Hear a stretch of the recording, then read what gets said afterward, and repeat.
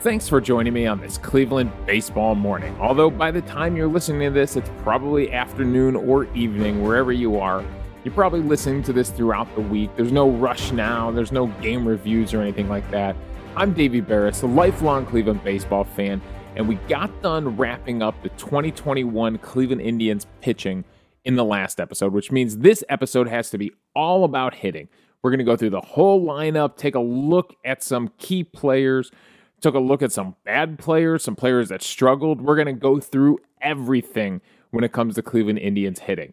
And before we get into that, I just want to say, hey, if you're enjoying the show, please leave a rating and review on whatever app you are listening on, especially if you're on Apple Podcasts. We did a little contest at the end of the season, gave out some free swag, but nothing's stopping you from getting on there and leaving a 5-star review. We are a perfect 5-star show on Apple Podcasts. So I know not everybody listens on there. Some people listen on different apps. But if you are on Apple Podcasts, if you're on another podcast that takes reviews, help the show grow. Let people know about it. Let them know how much fun we have on this show talking baseball. And even in October, when the Indians are out of it, we still have some fun talking baseball here on Cleveland Baseball Mornings. All right. Also, I want to do a mailbag episode. I've never done a mailbag episode. I've answered your emails as they've trickled in throughout the season. I want to do a mailbag episode. So I'm thinking it might be a fun way after the World Series, maybe. We'll come back and we'll do an episode where we can wrap up the World Series. And I can answer any of your questions, whether it's off-season questions, 2021 questions, 2022 Guardians questions. Let me know. Chris already emailed in. Chris, I got your email. I appreciate it, and I'm going to save it for the mailbag episode, okay? So come back, check next episode, Chris, and I'll answer your email. And everybody else, email them in, clevelandbaseballmornings@gmail.com. Easiest way to get in touch with me.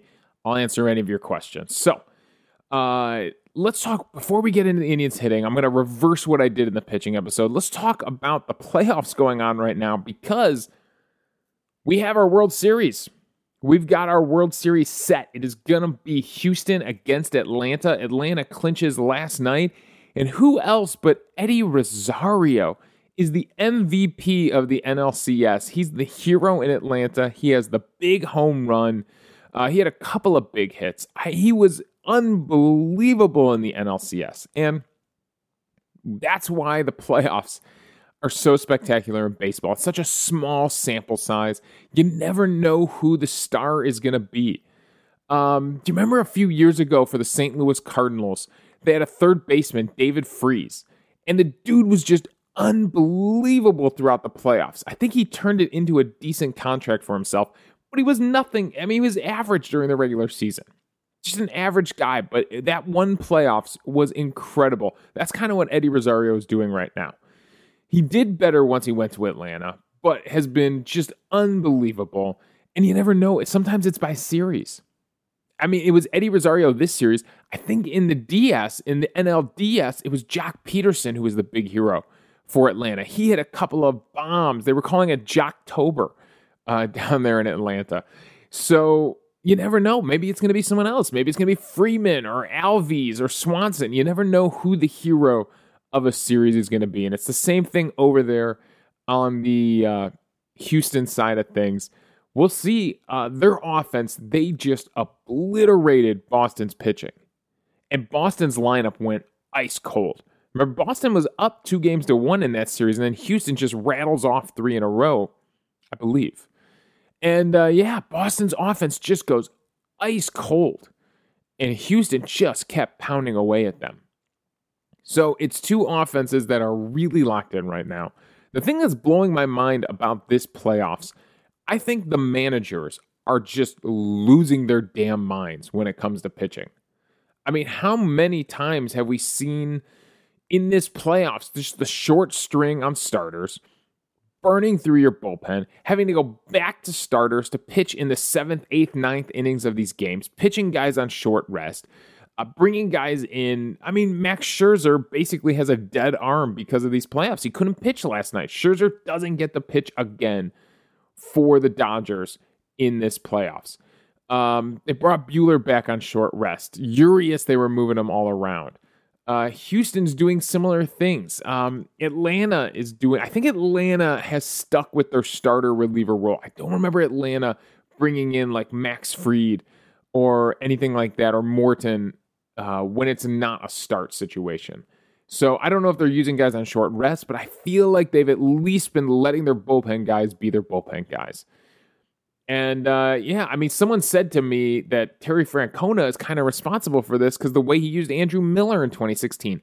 And yeah, for being creative with your bullpen come playoff time and really, really leaning on your bullpen, he absolutely holds some responsibility for that. I don't feel like he was using the starters the way they're burning through starters right now. So it is blowing my mind. I mean, legitimately, I feel like they are losing their minds right now in the playoffs.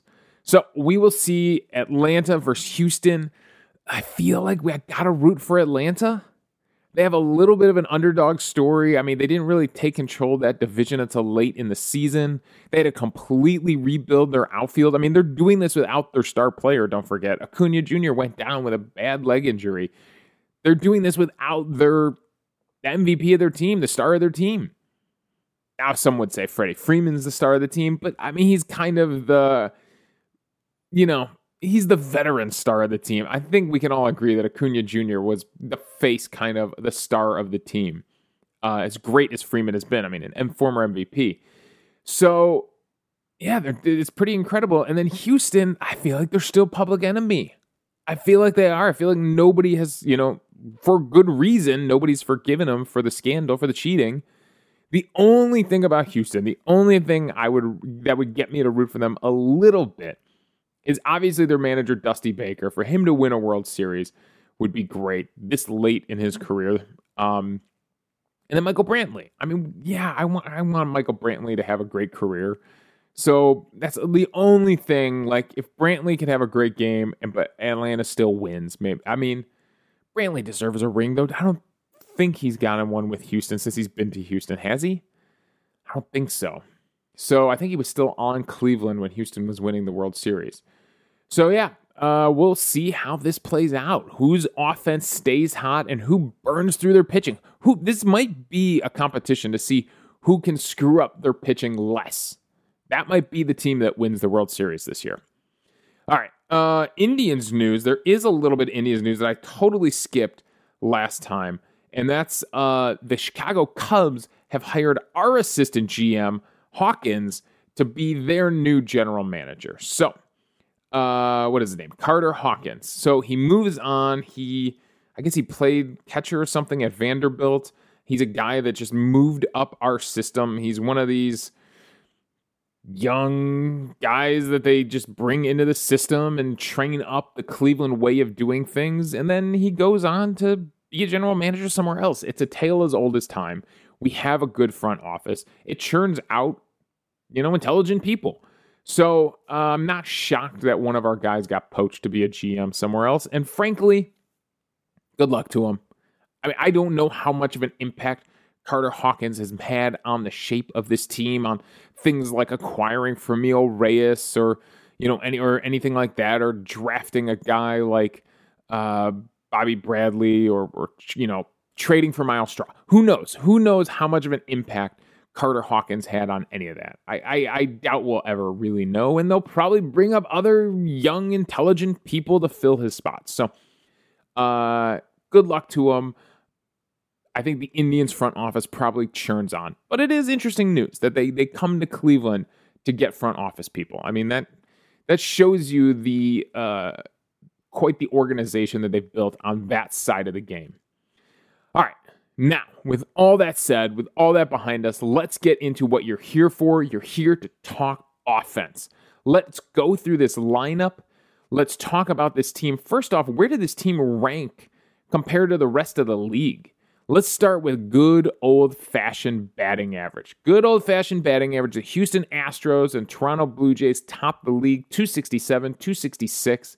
Just to let you know where we're sitting here, the Cleveland Indians come in at 22nd in baseball at 238. So, could have been worse. Could have been worse. Guess who was below us? Guess who was 1 point below us? The New York Yankees, the Bronx Bombers themselves, actually were one tick below the Indians when it came to batting average, 238, 237. All right, so not great. Not great. What about OPS, though? Because batting average, Davey, batting average is old school. We want OPS. All right, you want OPS? Again, Blue Jays and Houston Astros pacing the league. 796 for the Toronto Blue Jays, 784 for the Astros. That's how good the Blue Jays were. No team tops 800.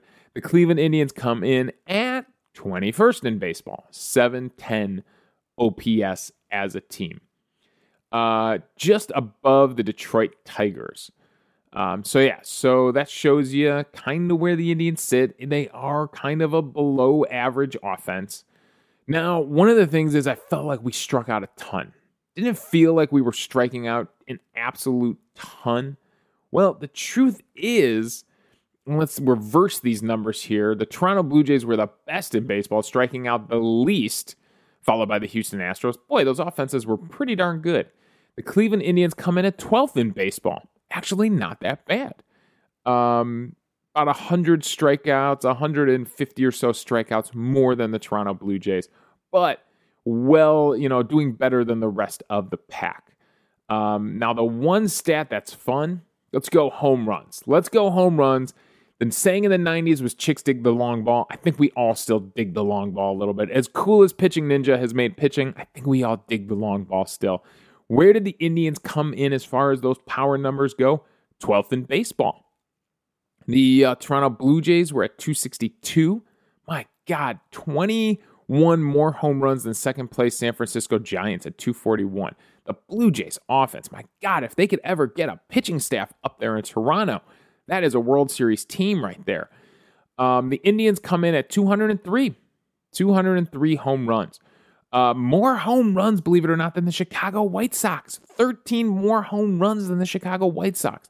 The only team in the American League Central to hit more home runs are still the Minnesota Twins. Twins love hitting the long ball. They hit, how many more? 25 more home runs than us. 228 to 203. All right. The one thing about this Indians offense I can say is, my God, they were good at stolen bases. They come in third in baseball with 109 stolen bases, one behind the San Diego Padres, and then the Kansas City Royals were best in baseball at 124. But here's the thing. The Indians stole 109 bases. They were only caught 17 times. Meanwhile, Padres were caught 39 times. Royals were caught 33 times. So yeah, unbelievable stolen base percentage, success rate for the Cleveland Indians on the base path. And speed, we will see as we go through this lineup, is a major factor. It's a big part of our game now. And that is awesome. That is something we can work with. So there you go. There is some positive stuff about your Cleveland Indians offense compared to the rest of the league. Now, let's get into this. Let's get into this actual lineup. We'll go around the diamond. We'll go through the lineup. We'll talk pretty much everybody. I will tell you that some of these players we have already talked about in the first season wrap-up episode. The episode that's labeled like answering questions about this team or something like that, right? We already talked Harold Ramirez, Bradley Zimmer, Oscar Mercado. We already talked about Bobby Bradley in that episode. So I'm going to kind of glaze over those guys. If you want to hear my deep thoughts on those guys, go back, check out that episode from 2 episodes ago, and I go into really deep detail on those guys. All right, start with catchers. I'm on Baseball Reference right now. We're going to jump over to Baseball Savant for some of these things, but we're on Baseball Reference right now. Austin Hedges got did he get the most plate appearances as catcher? Yes, he did. Well above Roberto Perez. Roberto Perez only gets 44 games in. Austin Hedges gets 88 games in. Don't forget, we also have Rene Rivera with 21 games, Wilson Ramos with 9 games, and Ryan LaVarnaway with 9 games. So lots of catchers came through. Frankly, none of them were very good. I mean, Hedges is bad. The 178 batting average is bad. He did contribute 10 home runs, though. 10 home runs from Austin Hedges. Feels like those all came at like really critical times. I remember a lot of big home runs from Austin Hedges, but he ends the season. OPS is a stat I'm going to use a lot here. because it's a great way to compare yourself to the rest of the league and really see your value.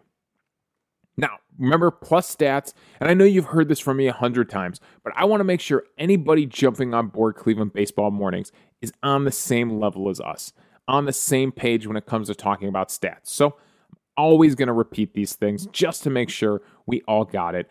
Anytime you see these plus stats, league average is set to 100. It's used to kind of take ballpark factors out of it. So, depending on what ballpark you're in, obviously it's a little bit easier or harder to hit. So it averages those things out. And this is on-base percentage plus slugging percentage, and then set with league average set to 100. So if you're above 100, you're doing great. If you're below 100, you got to catch up. All right.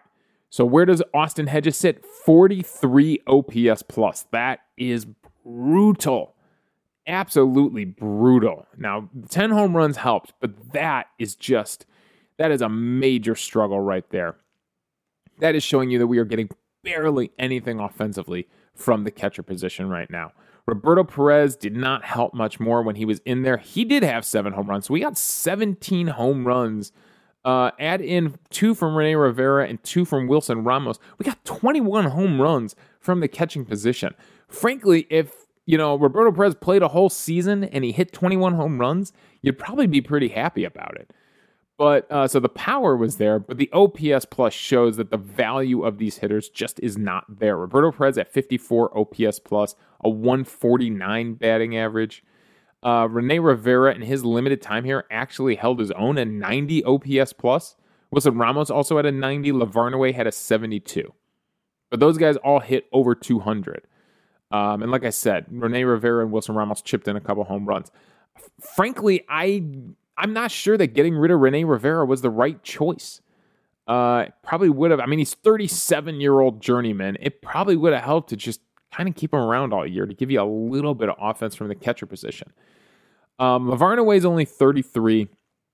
Ramos, obviously, he's only 33, but he's got a long way to come from that knee injury. That was brutal when his knee collapsed and he buckled on him and he collapsed. That was a rough injury. I don't know if Lavarnway will still even be under contract next year. I think he was on a spring training invite and was playing down in AAA for us. So we'll see what that AAA backup catcher position looks like. The big decision here is that Roberto Perez has an option. I think it's a $7 million option or something like that. It's a lot of money to throw at a guy that can't stay on the field. And I know, when you hear him in interviews, you know how much Roberto Perez cares about this team, cares about his teammates and bringing success and helping this team. And he obviously is still an amazing defensive catcher. But we need to find some offense from that catching position. Unless you're just going to build up everything else and live with what you get at catcher, which kind of was supposed to be the plan with these two, frankly. Still probably a huge option to give out to Roberto Perez. Can they work something out for cheaper? That'll be the question. If they go to him and are straight up and say, Roberto Perez, look, we're not doing $7 million. Frankly, you haven't been on the field enough to earn that much money. We would bring you back at $4 million. What do you think? That'll be interesting. That would be interesting. He's also 32 years old, so he's getting up there. Hedges is the youngest of them at 28. And Hedges is going to probably be here next year. His defense is that good. His energy, frankly, is that good. I mean, you can clearly tell he can rile the guys up a little bit. So, that's the catcher position. That is a longer than I expected to talk about the catcher position, frankly. Bobby Bradley, like I said, we talked about him in that previous episode, 99 OPS plus. With the power potential, you got to keep working with this guy. 25 years old. You have no idea what the next 5 seasons could bring for Bobby Bradley. It is boom or bust, and I am here for the boom. I am here to see if he can reach that potential and be the power hitter we know he can be. 16 home runs for him in only 279 plate appearances, so in 74 games. So, obviously, you double that. That'll be a pretty great season, right? If that's, instead of 74 games, if that's 150 games, that 16 home runs turns into 32 home runs. That's a pretty darn good season. I think you'll see numbers like that when we get to Franmil Reyes. All right, Cesar Hernandez, It was a strange season from him. We got this ridiculous amount of power from him, but the batting average plummeted. So he ends up getting traded to Chicago. There's not much to analyze here because, frankly, it's Chicago's thing now, right? It's not an option for us anymore. I will be interested to see if Chicago picks up the option year on him. I mean, the way the contract is designed, it makes all the sense in the world for Chicago to pick that up. He still has a lot to contribute in his early 30s. So a strange season from Cesar Hernandez. What we got is not what we expected from Cesar Hernandez. Ahmed Rosario. All right, this is the first guy we're going to go into some serious detail with. He had a 99 OPS plus, so basically league average there. But there are some numbers that stand out. 282 batting average, second best batting average on the team. And add in a 321 on base percentage, a 409 slugging percentage. It's good for a 731 OPS total. Some of the things that Ahmed Rosario did well, man, the doubles, the triples, the speed. 13 stolen bases, was caught 0 times. Frankly, I mean, at that success rate, you want to see him running all the time. We gotta see how many stolen bases Ahmed Rosario can get. I can't tell you how many times this guy legged out an extra base hit, legged out an infield single. I don't care. We're about to jump over to Baseball Savant here. And some of these numbers aren't pretty on Baseball Savant. I'm going to tell you right now, some of these numbers are not pretty. But there is nothing on here that can quantify the things this guy did on the base path and the things this guy did with his speed and his hustle. Right? How many times did we see him just explode out of the batter's box and take that triple or take that double or beat out that infield single? So things like that. The unmeasurables for Ahmed Rosario, the intangible things about Ahmed Rosario. I am very excited to see what next season brings. Now, defensively, yes, he's not the best. They've got him right here in the outs above average. They've got him in the 16th percentile. Now, frankly, this is not something that Savant does a great job of breaking down and explaining how this stat really comes together. But outs above average, it's a pretty self-explanatory title, 16th percentile. So defensively, yes, he is not a gem defensively. But was he serviceable? I think that's a decision that Francona and Antonetti and Chernoff are going to have to make. Was he serviceable enough at shortstop that keeping that bat in the lineup every day, keeping him in a position he's comfortable with, obviously he's comfortable hitting as a shortstop. Is that something that they can work with? Or if not, move him to the outfield now. Move him to left field. It's not going to be center field anymore. That's Miles Strauss. So he's going out to left field, and he has all offseason to work on that. He could can he play in a winter league somewhere? Get him out in left field and get him comfortable out there all offseason, if that is the choice.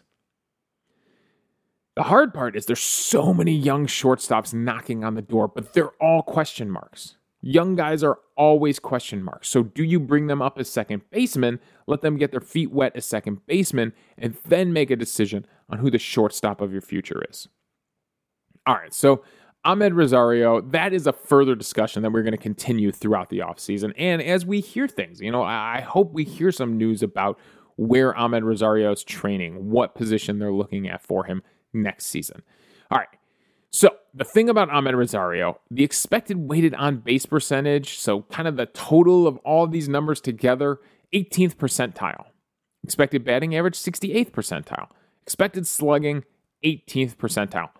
Barrel percentage, 8th percentile. These are bad. You want to be up in the 80s and 90s. You don't want to be down in single digits. That means you're the worst in the league at barreling up the baseball. Walk rate was 8th percentile. We know he's an aggressive hitter. We know he's absolutely aggressive hitter. The whiff rate wasn't as bad as it could have been, 47th percentile. He didn't strike out as much. I mean, his chase rate is 10th percentile. So he would chase balls out of the zone, but he wasn't actually whiffing at them. That's something we're going to get into. Sprint speed, 97th percentile. That is awesome.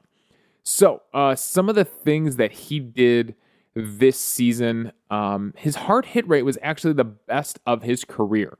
43.5% hard hit rate. So it was his first time in his career, he's above 40%.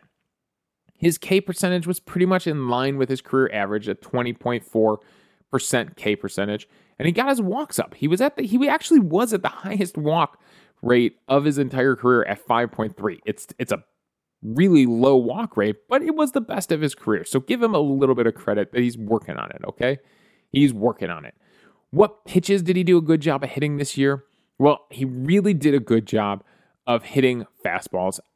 A lot of guys on this team did a great job hitting fastballs. 327 batting average off of fastballs. The difference between last year when he really struggled for the Mets and this year is he did a much better job of hitting the changeups, the off-speed pitches.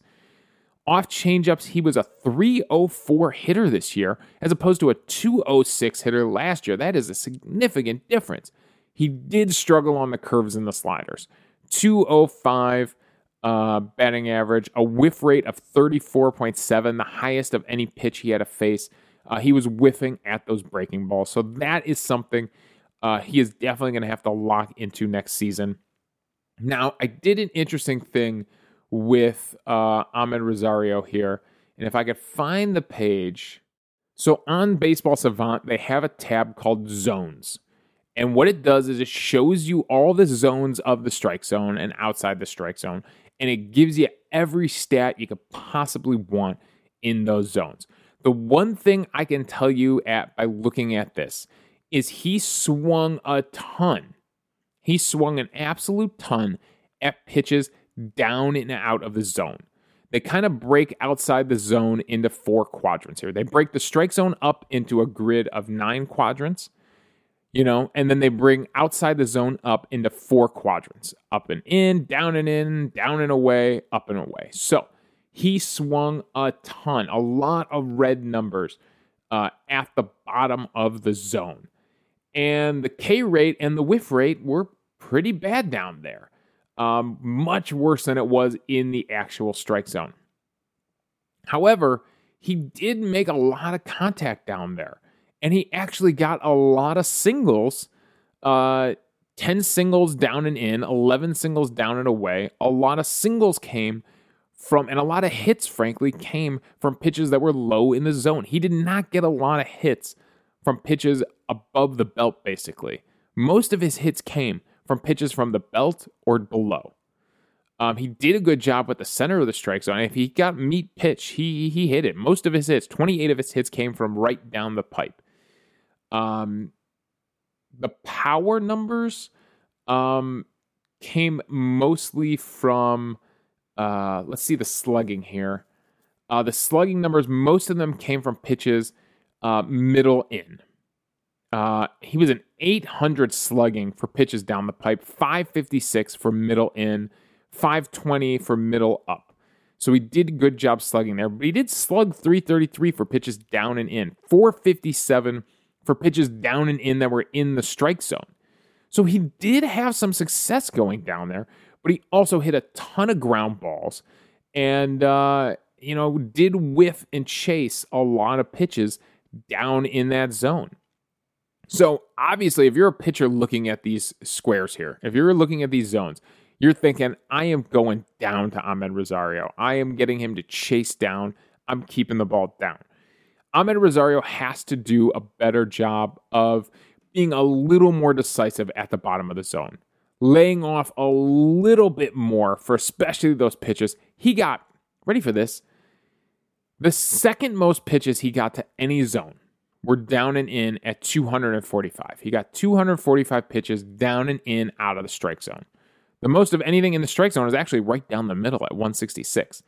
He got 502 pitches thrown down and away to him out of the strike zone. 502. More than double any other zone. That is insanity.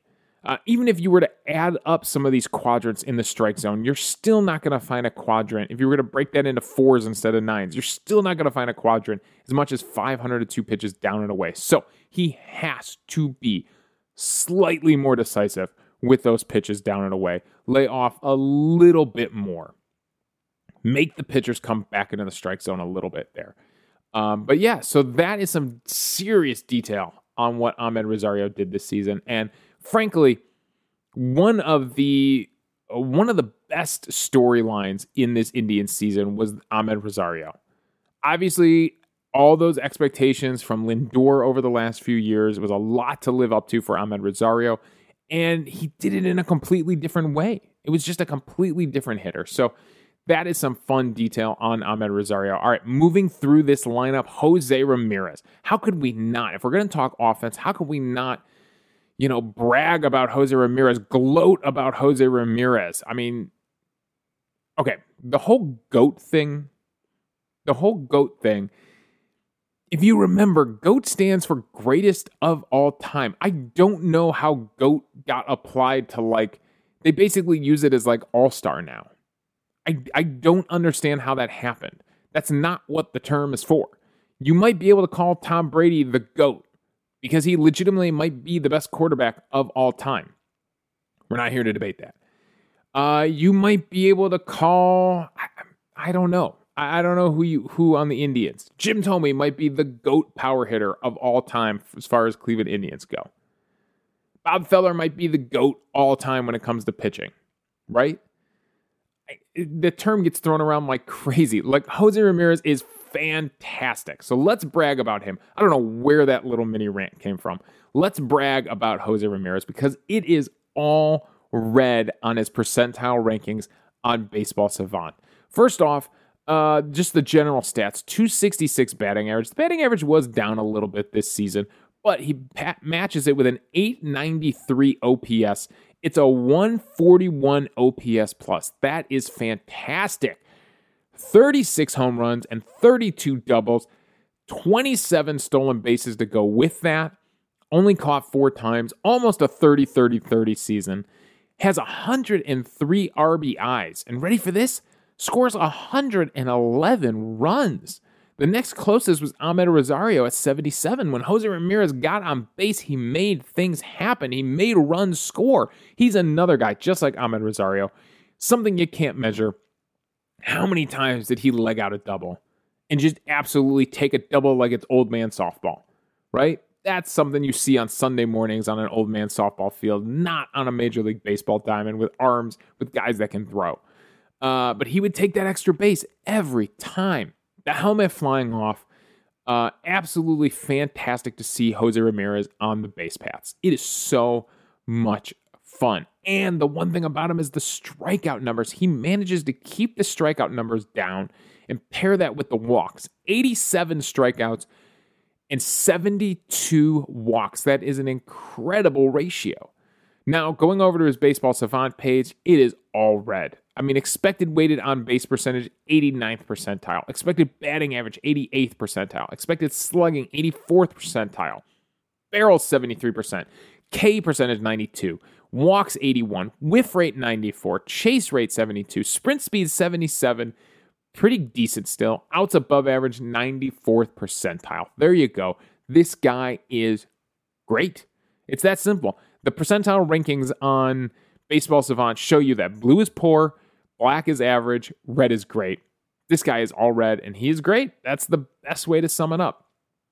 One of the fun things here, I looked at his spray chart, and my God, does this guy love pulling the ball? Absolutely. When you flip this around and look at where he stands, when he is batting from the right side of the plate, he dropped a few singles into right center, did hit a couple of doubles off the wall in right center field. 2 doubles off the wall in right center field.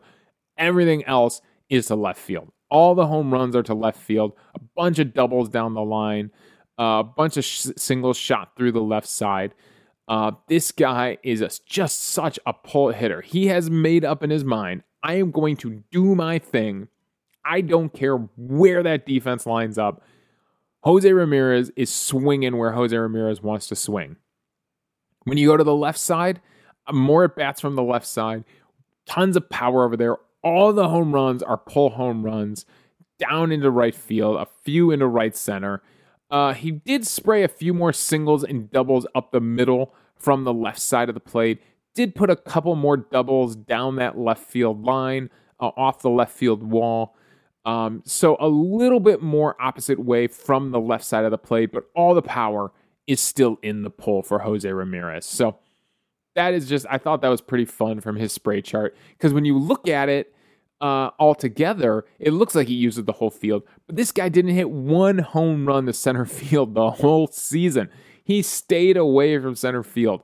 Everything was a pull shot home run for him on the season. So I thought that was fun. Jose Ramirez, obviously, this is the guy of anybody that's come along in the last 10 years. This is the guy that is and should be the face of the franchise. Now, you signed him to the most ridiculously team-friendly contract of all time. Back in 2018, I think. When did he actually sign this deal? He made only $9 million last year and was that good. He's got an option for $12 million this year. He's got an option for $14 million next year. So you could just pick up those options.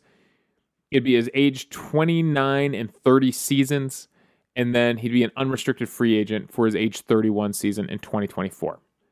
That would be a huge mistake for the Cleveland Indians. This guy still has. And you can see on his Savant page, he's actually only gotten better. His barrel percentage was the highest of his career at 11.1%. It's only gotten better. It was at 10.2 last year, up to 11.1 this year.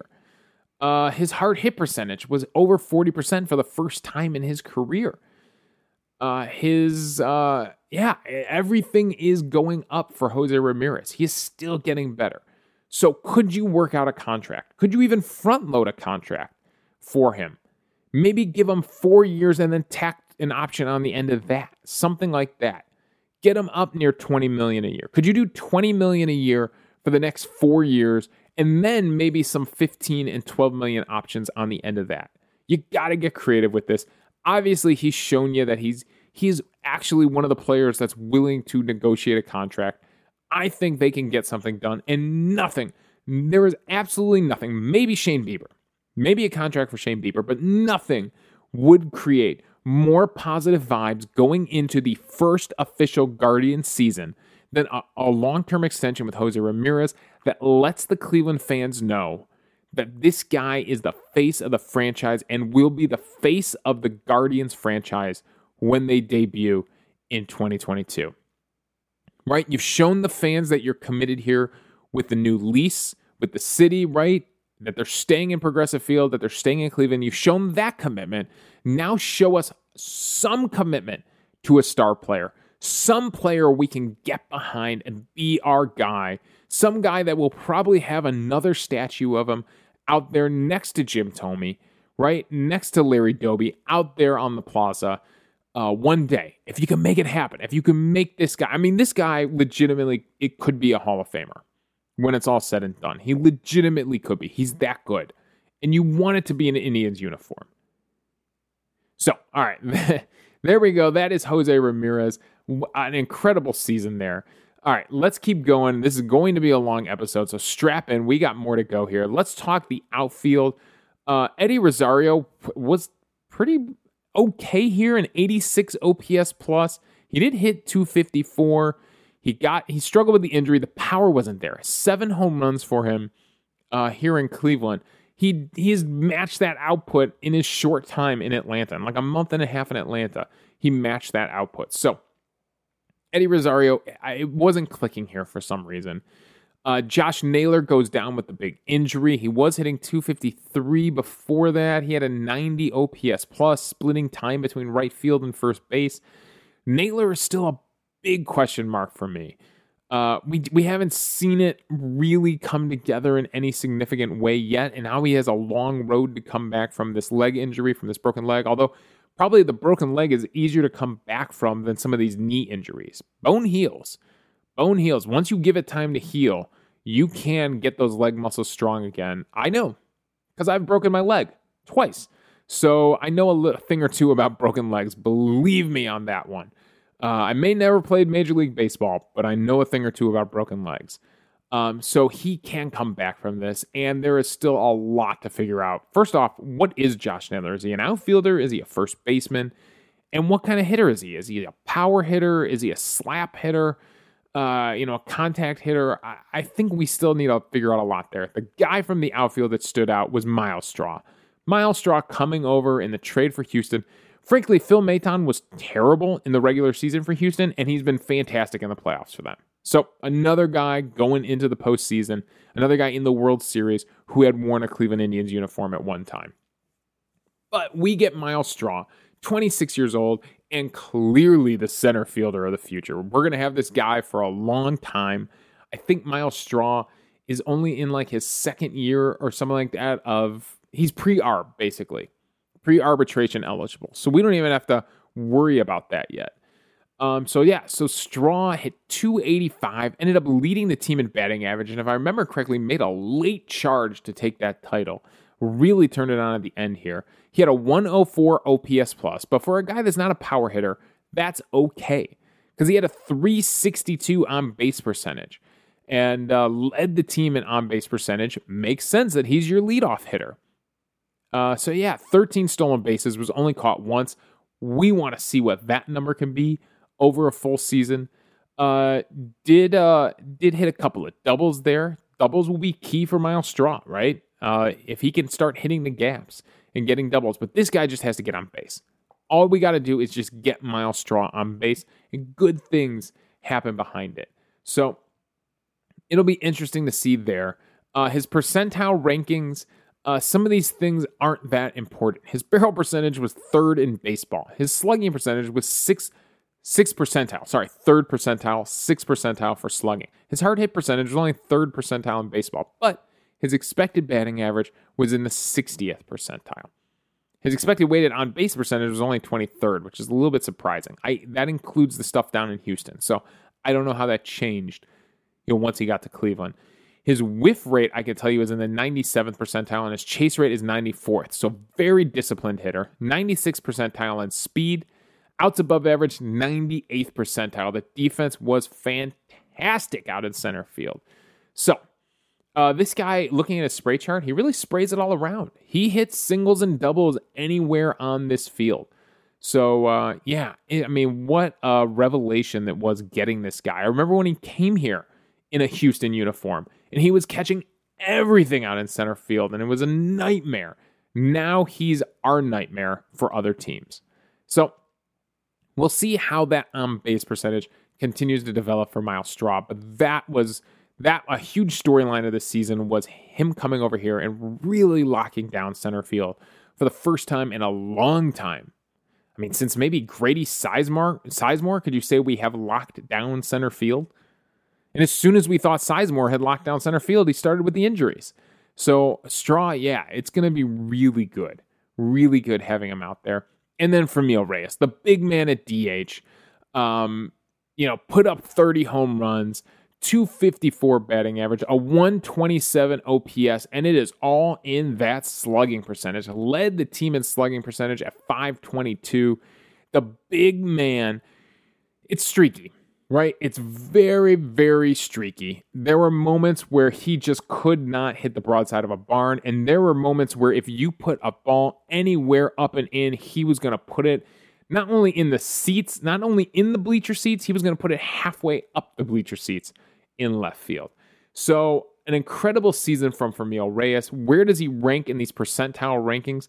You can imagine the exit velocity numbers and the hard hit numbers are pretty darn high. The barrel percentage all in the 80s or 90s.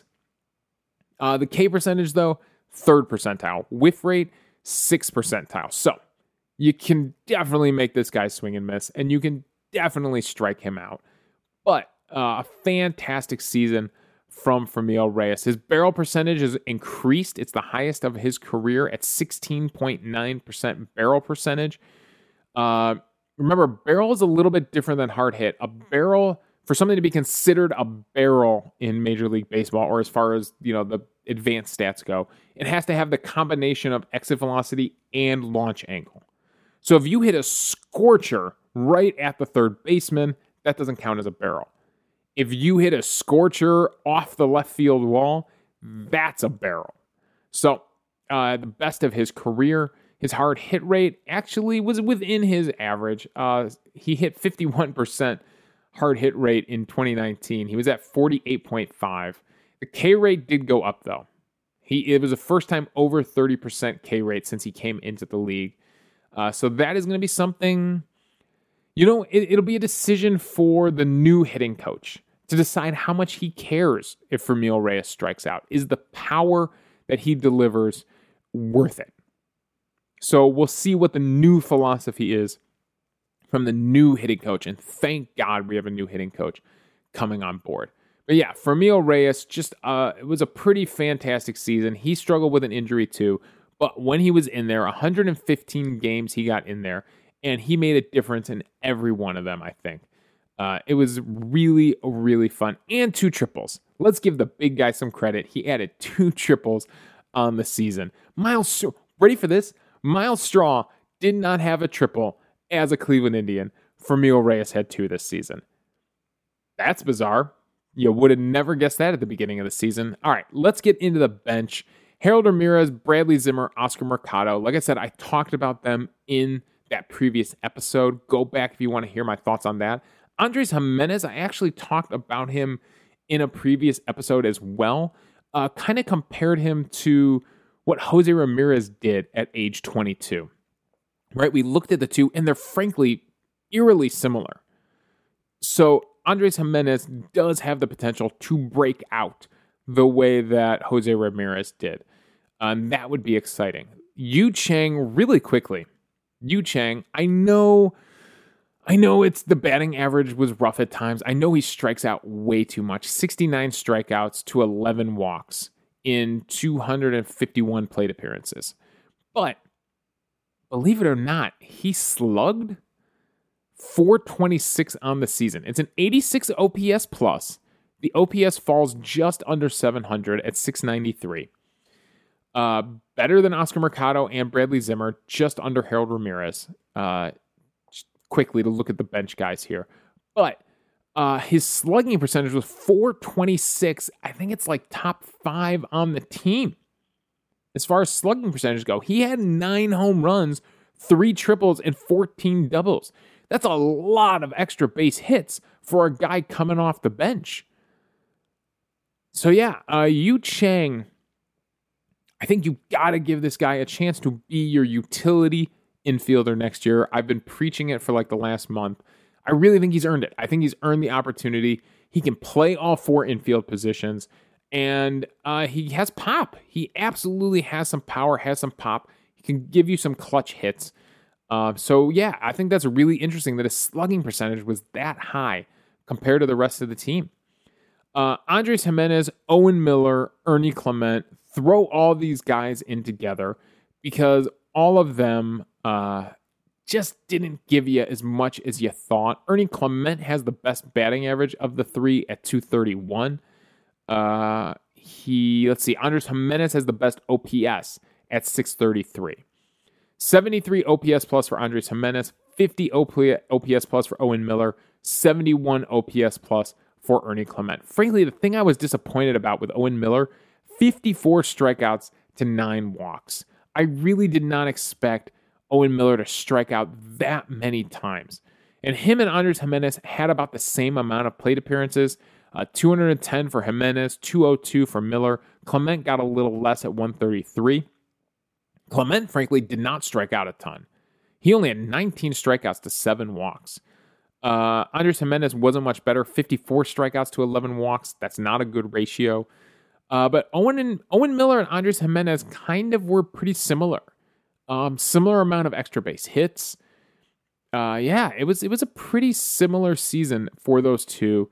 Andres Gimenez gave you a little more. Owen Miller, we thought he was this hit machine in spring training and at AAA. He was a hit machine at AAA. It just did not translate, but it was his first taste of Major League pitching. You got to give these guys time. Gimenez, Miller, Clement, Arias, it is going to be one hell of a competition. One of these guys is probably going to be your starting second baseman going into next year. If not, your starting second baseman and your starting shortstop. If if Ahmed Rosario moves out to like left field. So a lot could happen there. All right, the other names that were on this offense, Jordan Luplow, Jake Bowers, Daniel Johnson, and Ben Gamel. As far as Luplow, Bowers, and Gamel go, I am frankly happy that they all were gone by the end of the season, right? It wasn't working. As much as it was fun to watch Luplow hit monster bombs off of left-handed pitching, it was not working. He was not developing into an everyday outfielder. Bowers, that guy, never delivered on that one good season he had in Tampa Bay, the promise he had coming up from Tampa Bay. And he struggled, I'm pretty sure, when he went to Seattle. And Ben Gamel was just a shot in the dark at trying to find a center fielder. So Daniel Johnson, once again, does not get a lot of opportunity. He struck out a ton, though, compared to his walks. 27 strikeouts to 4 walks. It's a terrible ratio. He did hit .221. He did add 4 home runs. He had a couple of line drive home runs.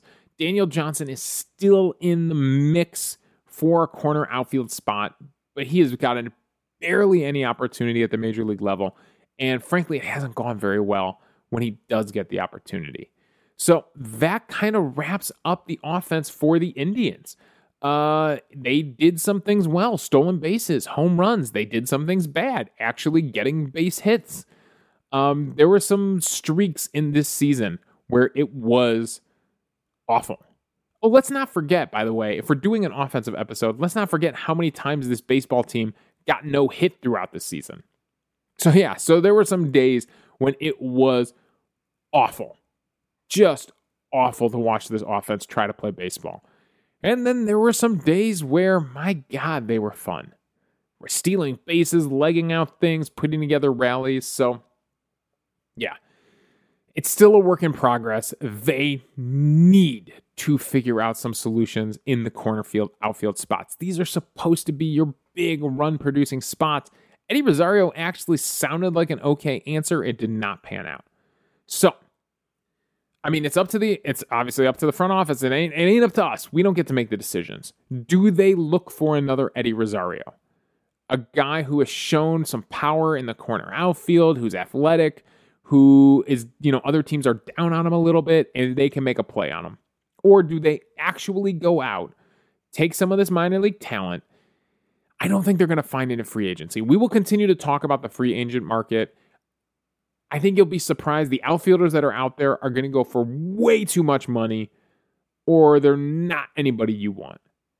There's no happy medium there, and we know this front office will spend a little bit more, but they're not going to spend. I don't think they're going to break the bank on a corner outfielder, put out a massive contract for anybody.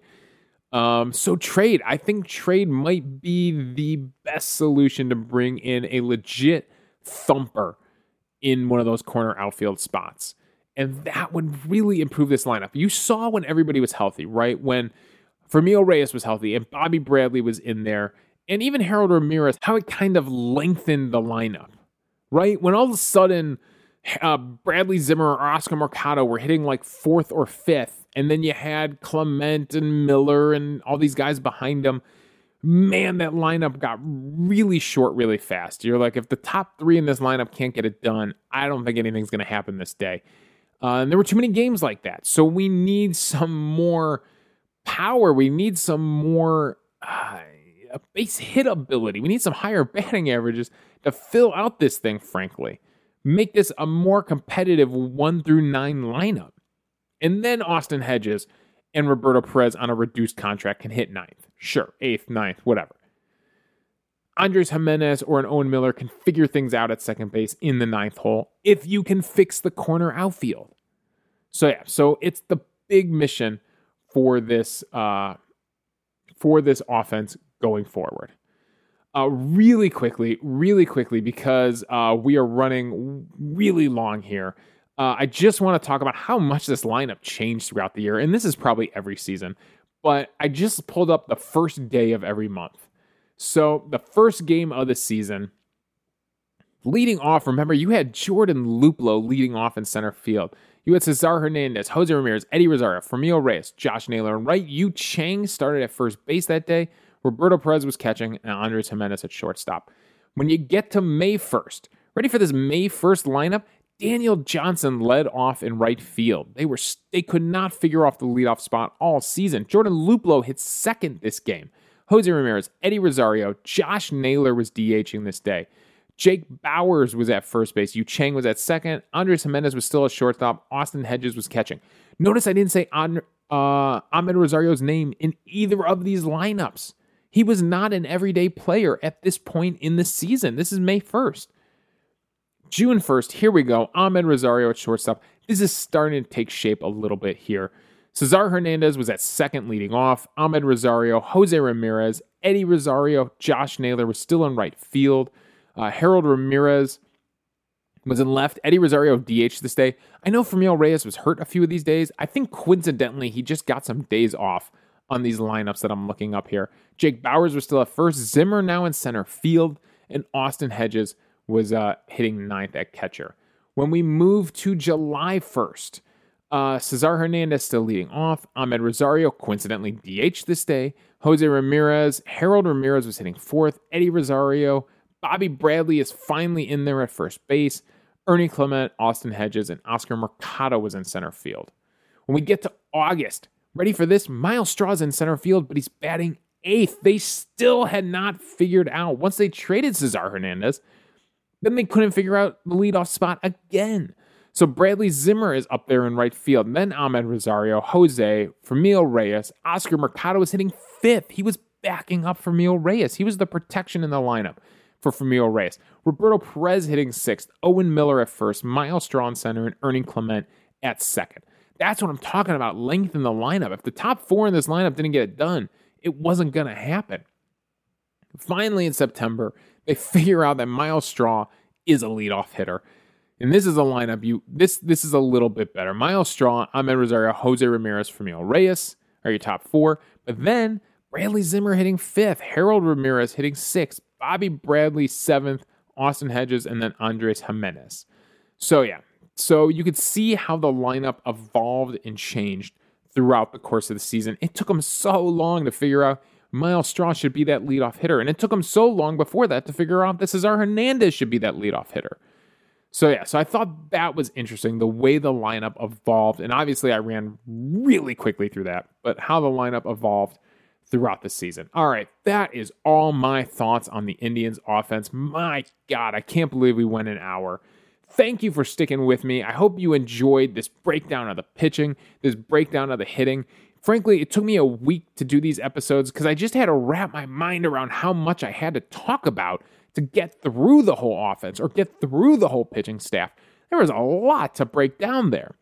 Now, I think at this point, next week we'll do the mailbag episodes. Next week, I'm going to name my MVP on the season for offense and pitching. I realized I didn't do it in the pitching episode, so I'm going to save it. I'm going to do my MVPs on the season next episode.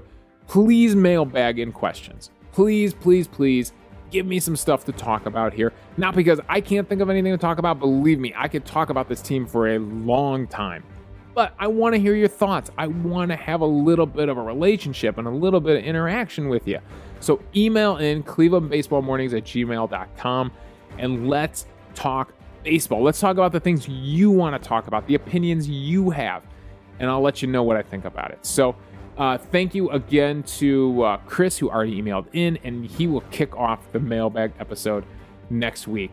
We'll do MVPs for the season, and we'll talk about the World Series. So I'm going to wait until the World Series is over, and then I'll drop a new episode. So thanks for joining me on this Cleveland Baseball Morning. Again, you can follow me on Twitter at Davey Barris. You can email the show at clevelandbaseballmornings@gmail.com. You can also call in using the Anchor app. That counts as the mailbag episode. If you want to call and leave a voicemail, we had a few throughout the season. Anchor.fm/Cleveland Baseball Mornings. It's in the show notes. There's a link right there in the show notes. Click it, record a voicemail, keep it under 60 seconds. I'll get it and I'll play it back on the show. All right, that's all my thoughts. Thanks again for joining me on this Cleveland Baseball Morning.